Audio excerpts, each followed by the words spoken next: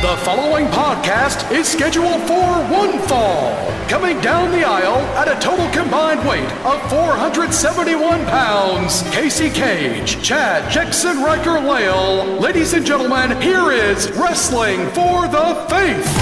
Hello, everyone. Welcome to Wrestling for the Faith. I am Casey Cage, along with my co-host. We got Chad Lale. All right. And as we're recording this, it is Father's Day, and we just want to wish all of the fathers out there a very happy Father's Day.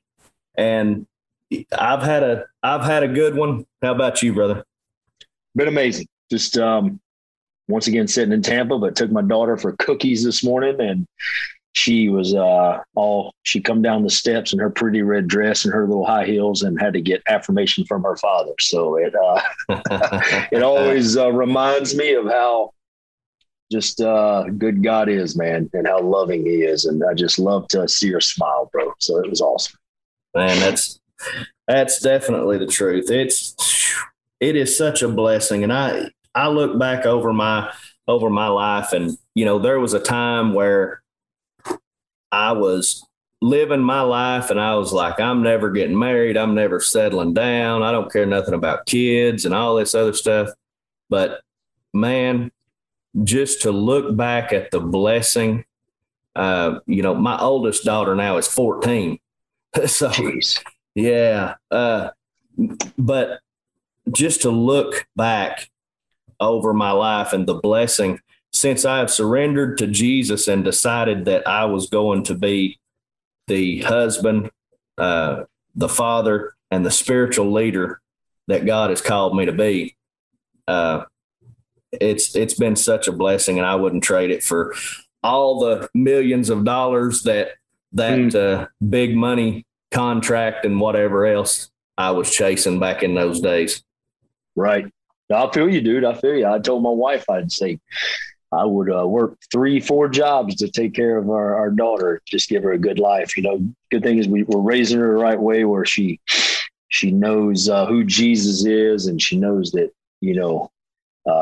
he's blessed us with a lot. But it's nice because my wife had a, kind of a rough upbringing. So for us to be able to just, show our daughter crazy love, man. You know what I mean? And 14, golly, dude. Yeah. She's my daughter. Ava's only 4, so I got a while, but I can't imagine. But yeah, I've met your kids. They all seem very respectful. So you're doing something right.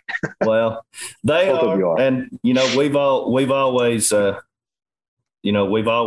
to live by the Bible. Spare the rod, spoil the child. Mm-hmm. Yes. So, we don't try to beat them, but we try to teach them right. And that's one thing too, that it cracks me up, but it also makes me happy because I always try to sit down if there's a time where they need discipline or whatever.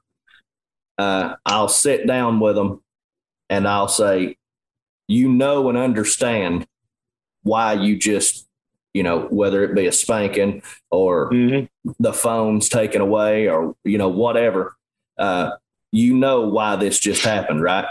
And, I try to always, I don't ever want it to be a thing of like rage where they're like, what did I do? Right. And so I've always tried to explain to them what they did. And, they always know. But we've been out and talked, people talking to the kids, and they bring up discipline or whatever. And they're like, well, mama and daddy, they do that because the Bible says that if you love your children, you will discipline them promptly. But if you don't discipline your children, you hate your children. And right. It's awesome that even though, they and even we, when we were kids, we didn't like discipline, but we can look back on it and see that we needed it. And I thank God for the disciplinary measures that was taken as I was growing up to steer me in the right direction.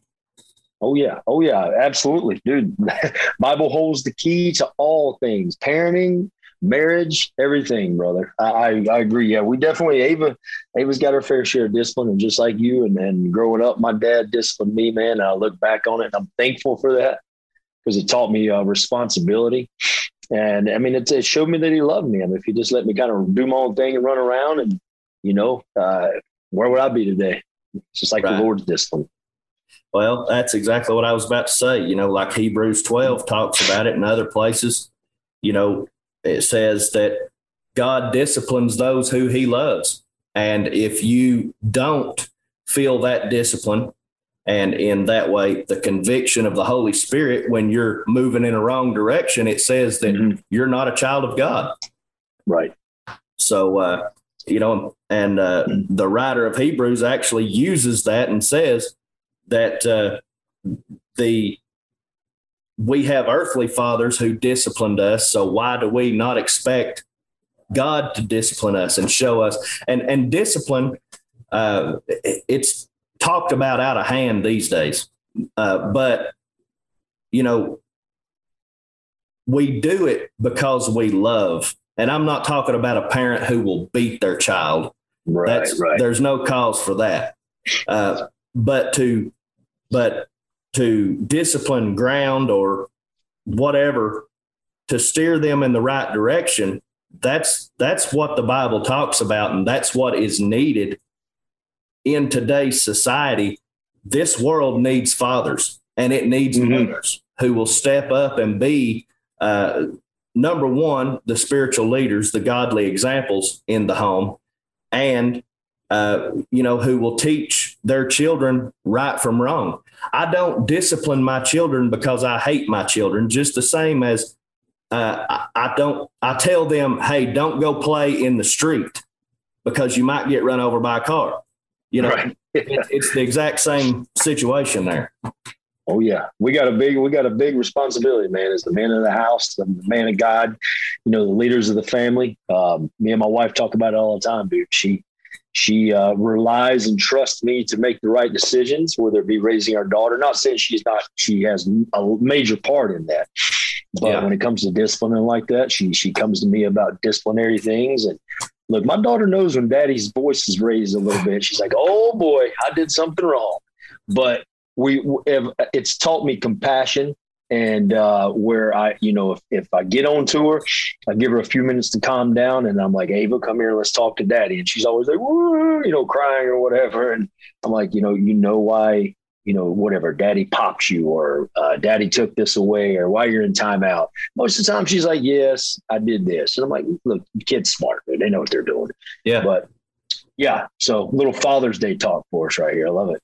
Well, and I mean, I don't know. Maybe that's somewhere we should sit for a minute, but let the Spirit of the Lord just lead the conversation. I mean, it's something, man, that it's always been a big thing in my preaching.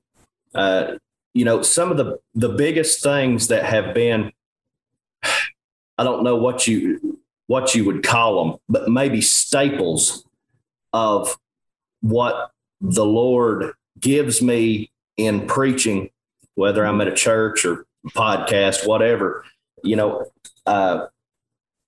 being sanctified and the understanding of the message of the cross, the baptism with the Holy Spirit, and men being the spiritual leader of the home.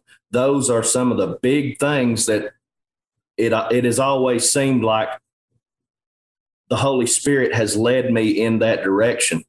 And, we've got a mutual friend, Nikita Koloff, who has the Man Up podcast, and him and Lex do the man camps. And there's just a big need for spiritual leaders in today's society. I agree. And lately I've been talking to my pastor a little bit about, I've always had a heart for youth, but as of lately, I feel like Spirit's been leading me into doing more men's ministry or kind of branching out a little more. And he just told me, he goes, embrace that, man, because, it's needed. Doesn't mean you won't have a heart for youth or you won't continue to do youth ministry, but it has always been very, I guess, important to me. I've read numerous books. One, Tender Warrior by Stu Weber, which is a great one. What's the other one I read? Oh man, Point Man by Steve Farrar. And just these books that really talk about being the godly man, what it means to be a father, how you raise a son or a daughter or whatnot, using the Bible as your roadmap, just instilling that truth into these young men and young women that you're raising. Because let's face it, we are in a world where I think that it is important to instill what it means to be a godly man and godly father. And, we do a lot of stuff in our church with men's ministry. And I've found that when you get, men together, whether it be 50 or 100 or however many it is, 10 or 5, whatnot, man, dude, they start to open up because a lot of men are afraid to show their emotions. That's how I was in my 20s. I thought it showed weakness. But the closer I got to God, and when I came to terms with, man, I really needed something in 2010 when I was facing some trials, some depression. And I just said, you know what, I'm going to try this little small group. And I did. And it was like me and 5 other men, and they were all in their 70s. Like it was weird, for me when I first walked in. I'm like, oh man, I'm out of my element here. But lo and behold, 6 weeks later, it was the most amazing thing because I opened up. I had these older men in their 60s and 70s who'd been alcoholics, who had lost wives, lost children, who didn't walk these perfect lives, and they were honest about it. And I realized, dude, it's okay to open up. It's okay to be real. It's okay because that's what that's where you start to build yourself. And I look at it now, and it helped me so much with being a father. So, dude, there's nothing wrong with just spilling your guts out sometimes, I believe. Yeah. Yeah. And I believe that you need that. You need, that those close friends, to hold you accountable or who you can talk to about different things. And, as you just said, as a man, we a lot of times think, it shows weakness to talk about our feelings or talk about things that we're going through, or, a big thing that men struggle with. We both talked about it, pornography. And, I was just talking to a brother of mine when we were on the road last night on the way back from a show. And, we were talking about that very struggle. And, I told him, and maybe this ain't for every man out there, but, there's things that we struggle with. And that was one of the deep things, even after getting saved, that tried to hang on to me. And then there was years that went by that, I was delivered. And then just out of nowhere, it was like last year before, something like that. But man, I was scrolling through something and something popped up, and it's like, you just kind of linger at it a little bit too long. I'm like, I ended up going to my wife and I said, here, I handed her my phone and I said, I want you to fix my phone, the parental settings that we have the kids set on. And I want you to put a password in that I'm not going to know. And, and a lot of men would think that that's weak, but no, I mean, you've got to guard these areas of your life. And because the enemy will try to tempt you. Oh yeah, no. And it comes, dude, man, there's so many different things we can talk about right now. Like I had a buddy who dealt with crazy, pornography addiction. And he told me, I said, well, traveling the road, how did you do it? Like you're in a hotel room by yourself? Because it's at the time where I was trying to, be free from that. And he goes, bro, it got to the extreme of, I would go to my hotel room. I would take the remote for the TV because I'd unplug the TV and I'd take the remote down to the front counter and just hand it to him. And they would look at him like, what are you doing? He goes, hey, I don't need a remote. I don't need a TV. And they probably thought he was crazy, but he goes, I would do that. He got his wife to block everything on his phone so he couldn't, and of course it helped him. But I mean, it's the same thing, for me with like, years ago, it was certain music that I listened to, you know what I mean? Mm-hmm. And now, like, there's certain music that I don't listen to, because to me, it opens up doors to whatever swearing or, whatever it is, man. Like, it's just, you have to guard your heart. You know what I mean? If Right. you and I, men of the house, fathers, husbands, if we guard our hearts, then we're not having these random doors that are opening up to allow these evil spirits or just corruption come into our home. You know what I mean? Right. I saw a church sign one time, and it always seems to be just right in the line. And I was not really struggling with a sin that the Lord was convicting me of, but it was one of those times where I was just not wanting to fully submit to the direction that the Lord was wanting me to go. And so one morning I'm just praying, and I'm driving, and the Lord starts just talking to me about surrender and showing my family what it's like to be submissive to the will of the Holy Spirit.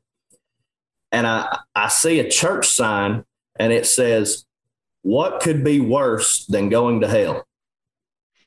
And then under it said, "Taking your family with you." Wow. Yeah. And, just things like that. And, everyone, no matter who you are, whether you're the homeless guy on the street, the president, a king, whatever, everyone influences someone. Yep. And so as the spiritual leaders of our home that God has called us to be, we do have that major influence that you was talking about. And honestly, there's not enough men who are manning up and taking that responsibility. A lot of times a man thinks, well, I go to work and I make money and I put food on the table. And that's all I got to do. But you can be a great provider and still be failing in the area of a man in the eyes of God. Because honestly, thank God for those men who actually stick around and are the providers. But if they're not being the spiritual leader, then you're still in failure there. Mm-hmm. It just goes back to just wrapping it around to what we've been talking about the past, 3 weeks, just allowing that Holy Spirit to guide us, man, guiding us through all of our decisions. And when we do, he helps us to experience that abundant life. And if we allow him not only to guide us in spiritual aspect, but I do my best every time I'm making a decision for me and my family to go to God first and say, Lord, help me here, lead me here.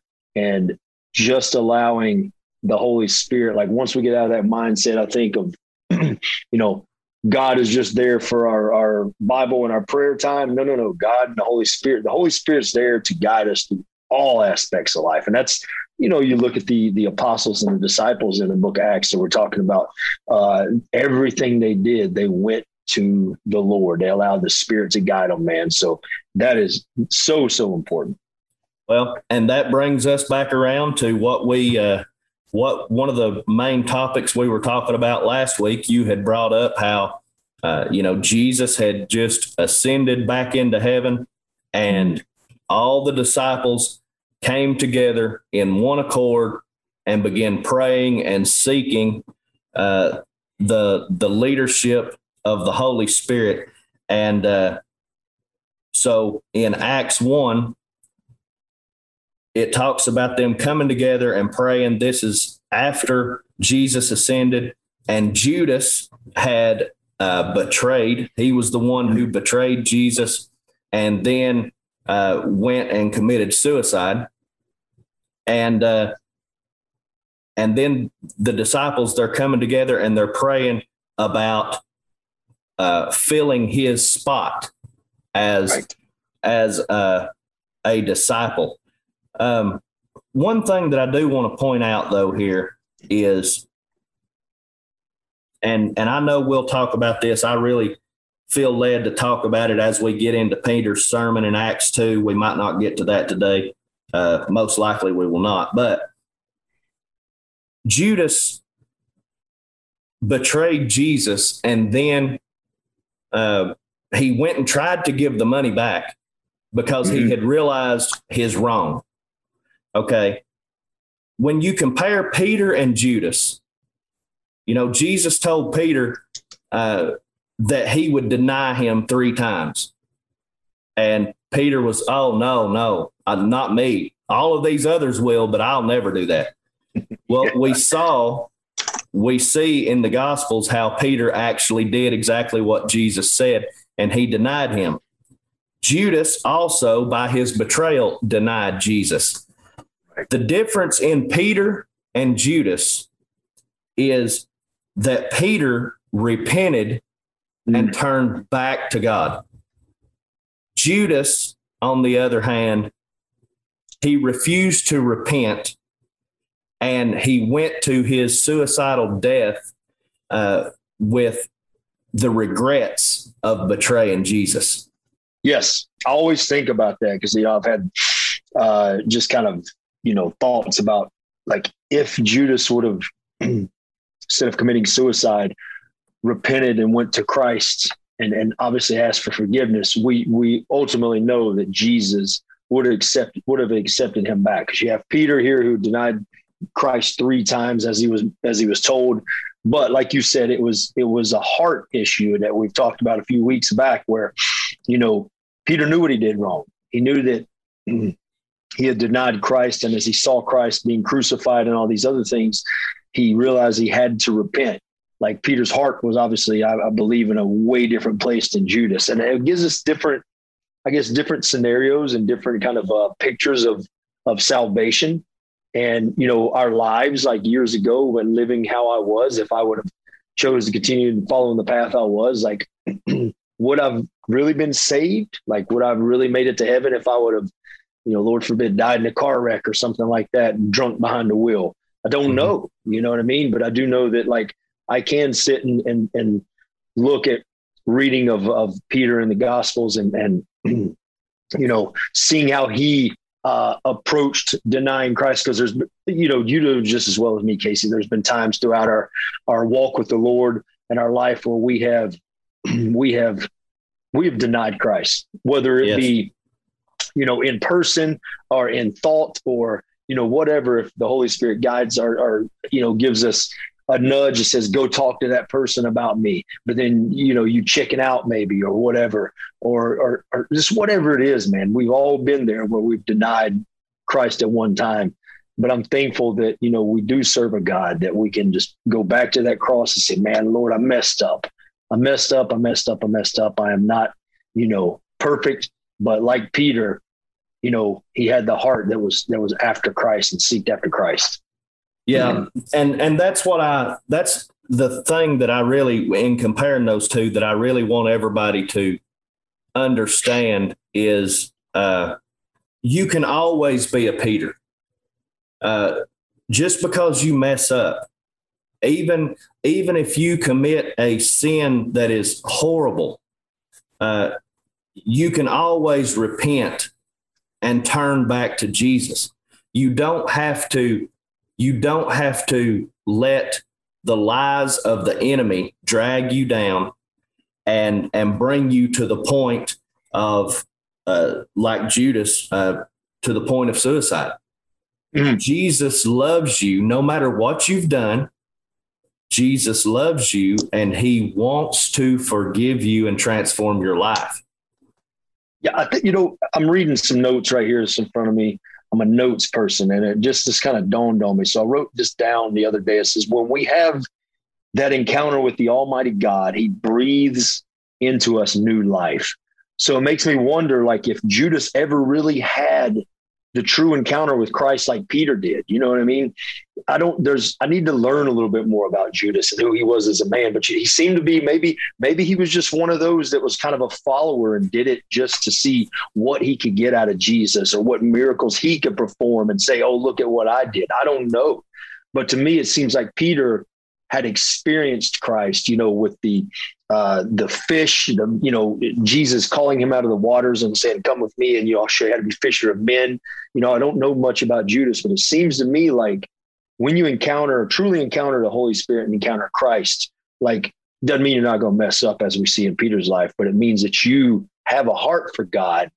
And maybe Judas didn't. Maybe Judas didn't really know, didn't know Jesus. I mean, I'm sure I can't really say that because Jesus probably showed him all kinds of things, but it might have been one of those greedy things where he was all about the earth and it's all about living for the flesh instead of, living for the kingdom. Right. Well, and, that's one of the things that I've kind of been looking into. And there's that age old argument. Was Judas ever truly saved? And you have some who say, well, he couldn't have been saved because Jesus hadn't went to the cross. So he couldn't have, been indwelled by the Holy Spirit. But here's the thing. You go and look at Luke chapter 16, where it talks about the rich man and Lazarus, and Lazarus is in Abraham's bosom, which is obviously a non-burning side of hell, because it talks about how they could see the rich man in the flames of torment, and could talk to him. But there were people saved before the cross. They could not immediately go to heaven, but the Old Testament saints, the Abraham, the Moses, and those who were faithful and trusted in the coming Redeemer, they were not sent to hell. They were sent to this place, Abraham's bosom or paradise, awaiting for Jesus to go and pay the sin debt in full. So was Judas truly saved prior to his betrayal? I don't know. Acts 1:17 here, Peter is talking to the disciples, and he says, talking about Judas, he says, for he was numbered with us and obtained a part in this ministry. Also in Luke chapter 10, and it records at other places in the Gospels, but Jesus sends them out, and Judas is one of these, where he sends them out. He says, go out and heal, cast out demons, and preach the kingdom. And he says in 10:19, he says, behold, I give you authority to trample on serpents and scorpions and over all the power of the enemy, and nothing shall by any means hurt you. Verse 20, though, he says, nevertheless, do not rejoice in this, that the spirits are subject to you, but rather rejoice because your names are written in heaven. So was Judas's name truly written in heaven? It's an argument, but I really don't believe that it should be an argument. I don't believe that it's I really kind of believe it's a neither here nor there kind of thing. It's like ultimately Jesus, I think, knew what Judas was going to do in the end. He knew he was going to be betrayed by, and he calls him a friend. He was betrayed by a friend, which is crazy to think about. I was listening to something the other day where it talks about, Jesus calling Judas, a friend.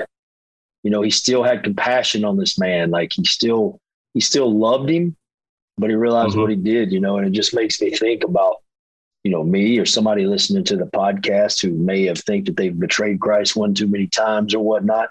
That you're still a friend to the Almighty God. You're still a friend to Jesus, and he's still, searching you and seeking after you. But yeah, the question is, was Judas truly saved?